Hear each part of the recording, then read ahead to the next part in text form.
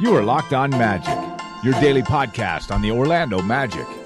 Part of the Locked On Podcast Network. Your team every day. And you are indeed Locked On Magic. Today is March 17th, 2020. Happy St. Patrick's Day. My name is Philip Rosenreich. I'm the expert and site editor over at OrlandoMagicDaily.com. You can follow me on Twitter at PhilipRR_OMD. On today's episode of Locked On Magic, we'll talk about one of the big questions that the Magic will face when they come out of the hiatus, as far as building their team back up with the likely return of Evan Fournier. We'll talk about why this isn't necessarily the negative that some people think it is, and how the Magic can make it a true positive indeed. But before we do any of that, I do want to remind you all that you can check out all the great podcasts on the Locked On Podcast Network by searching wherever you download podcasts for Locked On and the team you're looking for. Just like this podcast here covering the Orlando Magic with excruciating detail, there's podcasts covering every single team in the NBA with the same level of care and detail that you can only find from a local expert that knows their team best. No matter which team you're looking for, whether it's in the NBA, MLB, NFL, college, or NHL too, there's a Locked On podcast for you. For instance, want the lowdown on the Tampa Bay Buccaneers free agency moves as they keep Shaq Barrett and Jason Pierre-Paul? Check out Locked On Buccaneers on the NFL Podcast Network. Plus, we've got great national podcasts as well. In Locked On NBA, Rejecting the Screen, the Hollinger and Duncan NBA show, and Locked On Fantasy Basketball.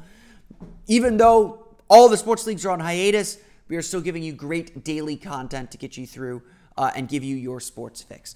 No matter which sport it is, again, you can find a Locked On podcast. Or you just search wherever you download podcasts for Locked On and the team you're looking for.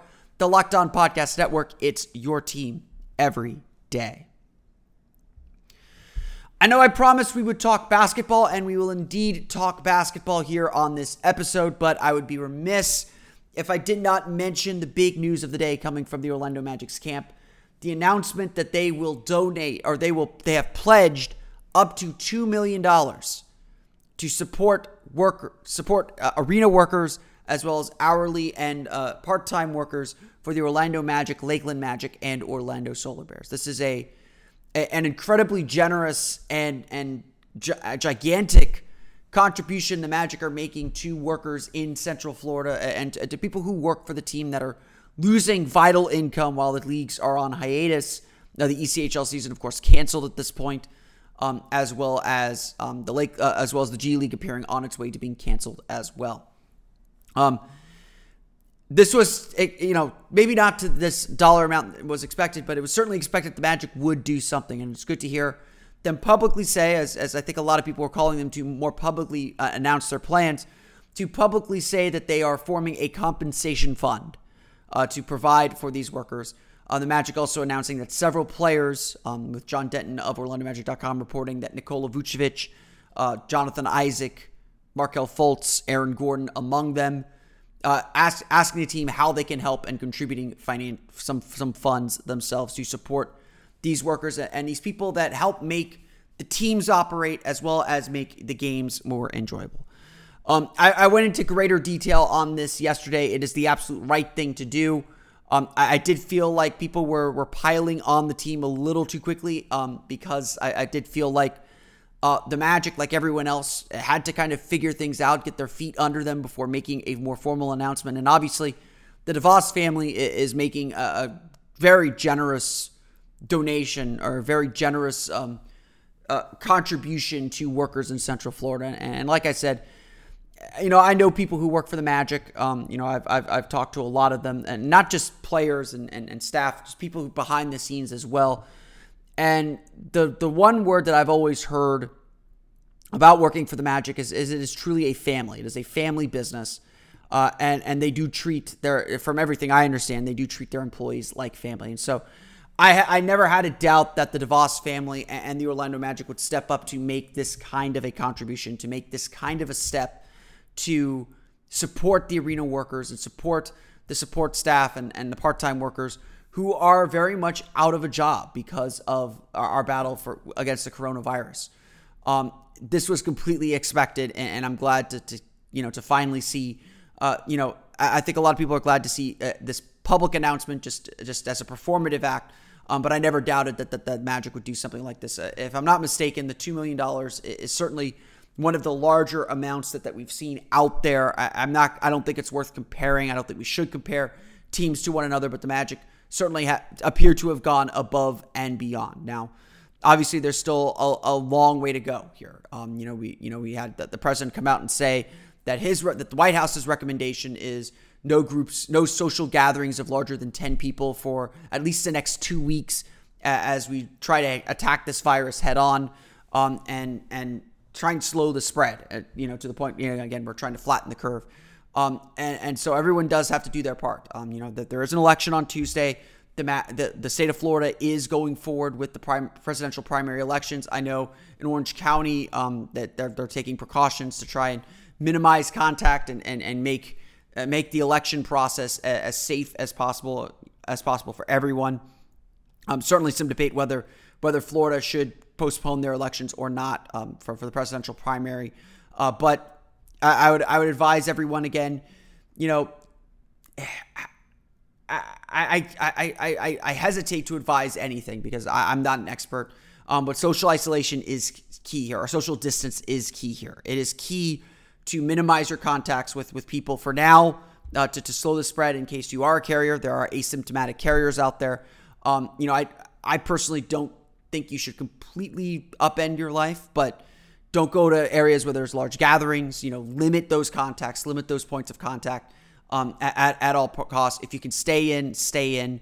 Otherwise, again, limit your exposure to the outside world at this point. But again, the big news coming from the Orlando Magic, they have pledged up to $2 million to a compensation fund to support arena workers, to support part-time workers for the teams, the Orlando Magic, the Orlando Solar Bears, and the Lakeland Magic, stepping up to help those who are going to be most in need during this hiatus, and certainly it is something that is long overdue for the Orlando Magic and absolutely needed in this time.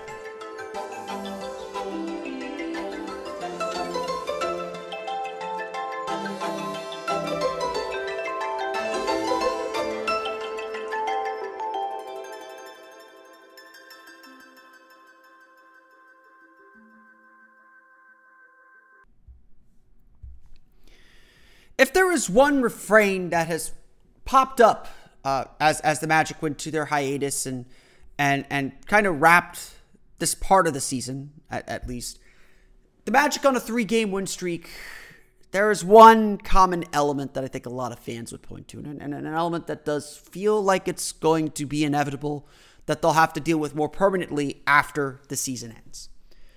The Magic are indeed 4-0 without Evan Fournier, and that is maybe not causation, certainly correlation, and it's correlation that no one can ignore. For better or for worse, there are plenty of fans who believe that Evan Fournier is at the root of a lot of the team's problems. I don't quite subscribe to that, but I'll concede a few points here coming up in a moment. I think that's preposterous. Evan Fournier is one of the better players on the team. He's a shooter that defenses respect.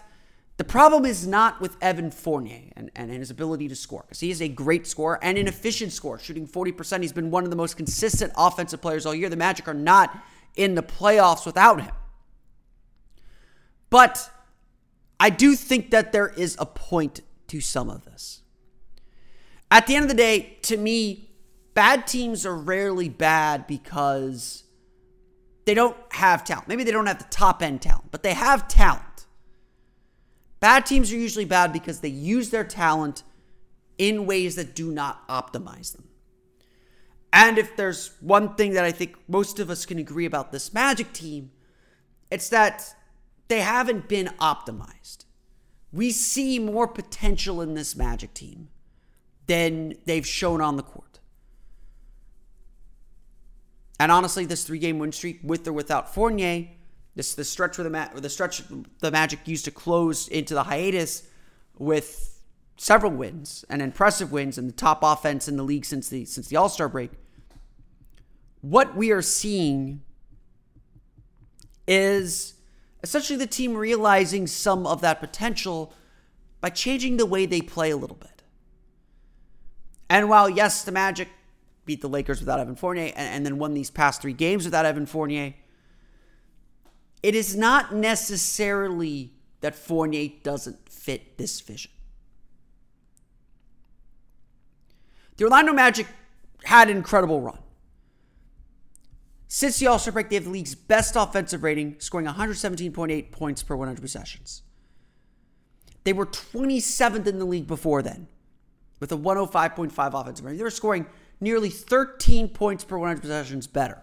So something's clearly clicked. Something has clearly changed. And really, that's the pace at which they play. Really, that's getting the ball up the court more and getting into the offense faster. It's a tweak that was something the Magic had to do. And something that maybe took a little longer to do than it should have. And frankly, the way things work when Evan Fournier's out of the lineup is at least a part of this equation.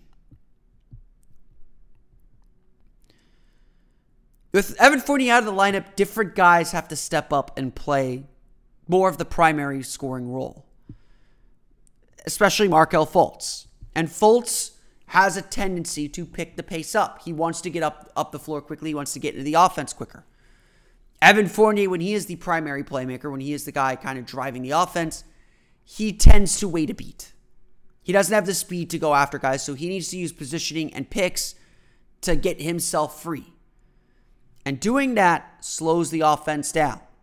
It's a recognition. It's setting up a screen. There's so many things that have to happen that we don't honestly notice all the time. And Fournier is adept at these things, but not top end good. And so, yes, I am more than willing to concede that when Evan Fournier is on the ball, when he has the primary playmaking role, the game slows down a little bit more. Fournier is 5th on the team in assists per game with 3.2 per game. It's a pretty good number for him, actually. But he's 2nd on the team with a 23.8% usage rate. This essentially means the ball's in Fournier's hands a lot, and he's more than likely looking to set up his own shot. And again, takes him a while to get the positioning and to get the angles that he likes to attack. I've always said this about Evan Fournier, though. He is a good outside shooter. He is good at attacking rotations. And so really, Evan Fournier should be playing more off the ball than perhaps he really is this season. Fewer isolations, fewer pick and rolls. Not that he's bad at pick and rolls, not that he should completely eliminate them, but the ball shouldn't be moving through Fournier. It should be moving to him. Really, Markelle Fultz and Aaron Gordon, especially with Gordon kind of being revelatory as a passer since the All-Star break, he's up around 5-6 assists per game. Playing through those two guys gives the team a greater dynamic offensively, an ability to pick up their half-court pace. It's not about number of possessions per 48 minutes. It's about picking up their half-court pace and getting into their sets quicker. The last 3 games before the hiatus, again, without Fournier, the Magic played at a pace of 102.8 possessions per 48 minutes. For the season, they're at 98.7. So again, 4 possessions per 48 minutes, 4 possessions per game. That's 8 points right there. The difference between 102 and 110, or 8 potential points, I should say. And that difference is very big. With Fournier in the game this season, the Magic play at a pace of 99.9 possessions per 48 minutes. So higher than their season average. But when he's off the floor, they play at 100.5. Small difference, but important nonetheless. The team plays at a faster pace with only James Ennis and Aaron Gordon on the floor than when Evan Fournier is off the floor.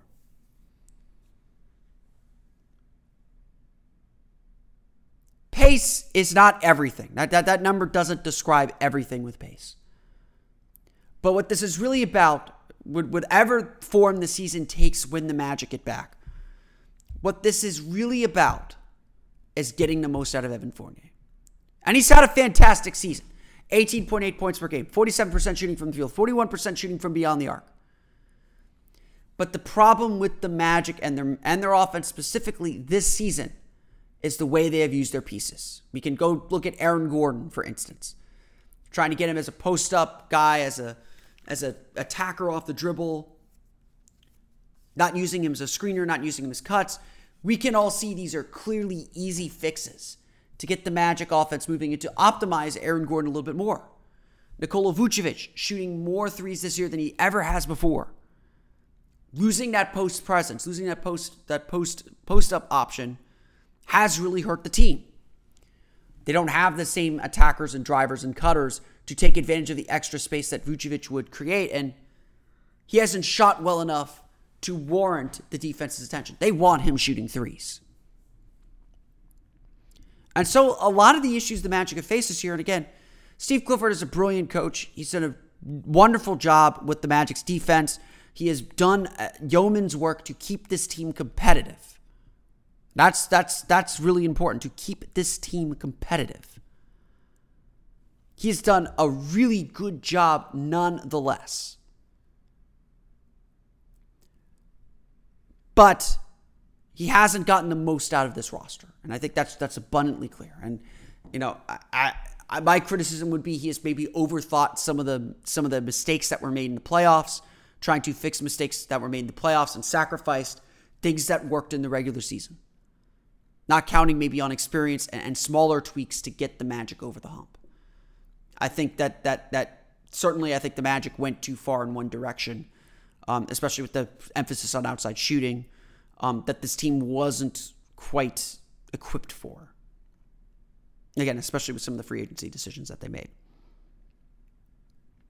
So again, when the Magic get back to work, again, it's going to be a little while, they will have Evan Fournier back.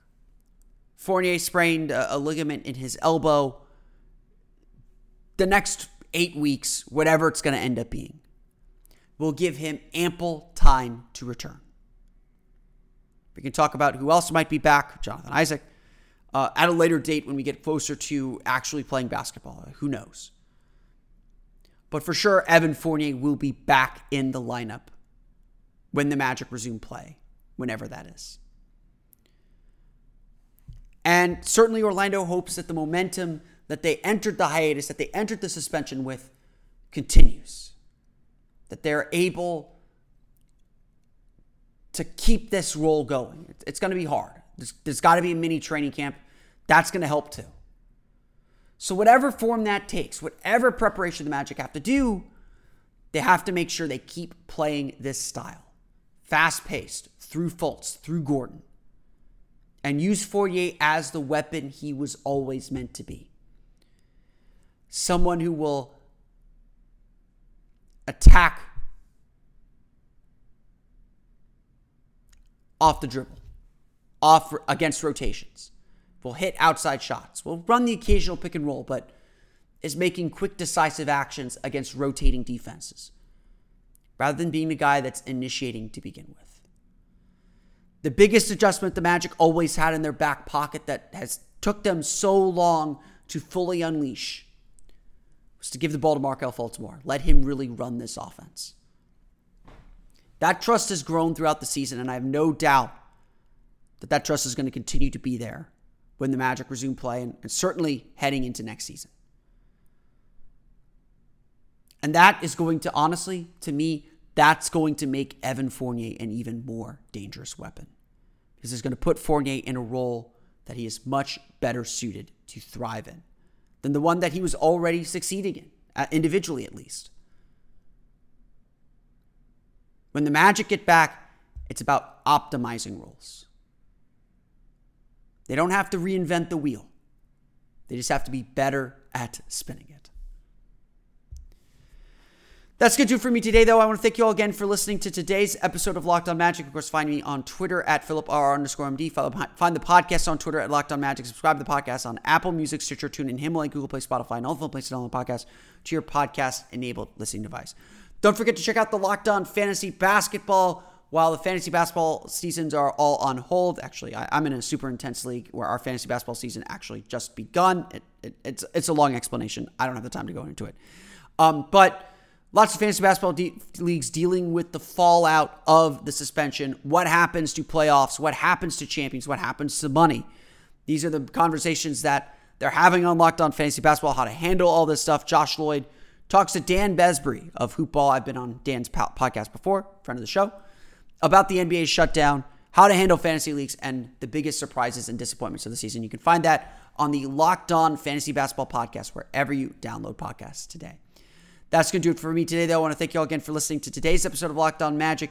Be safe, be healthy. If you feel comfortable, go out and vote on Tuesday, if you're in Florida at least. We'll see you all again next time for another episode of Locked On Magic. You are Locked On Magic, your daily Orlando Magic podcast, part of the Locked On Podcast Network, your team every day.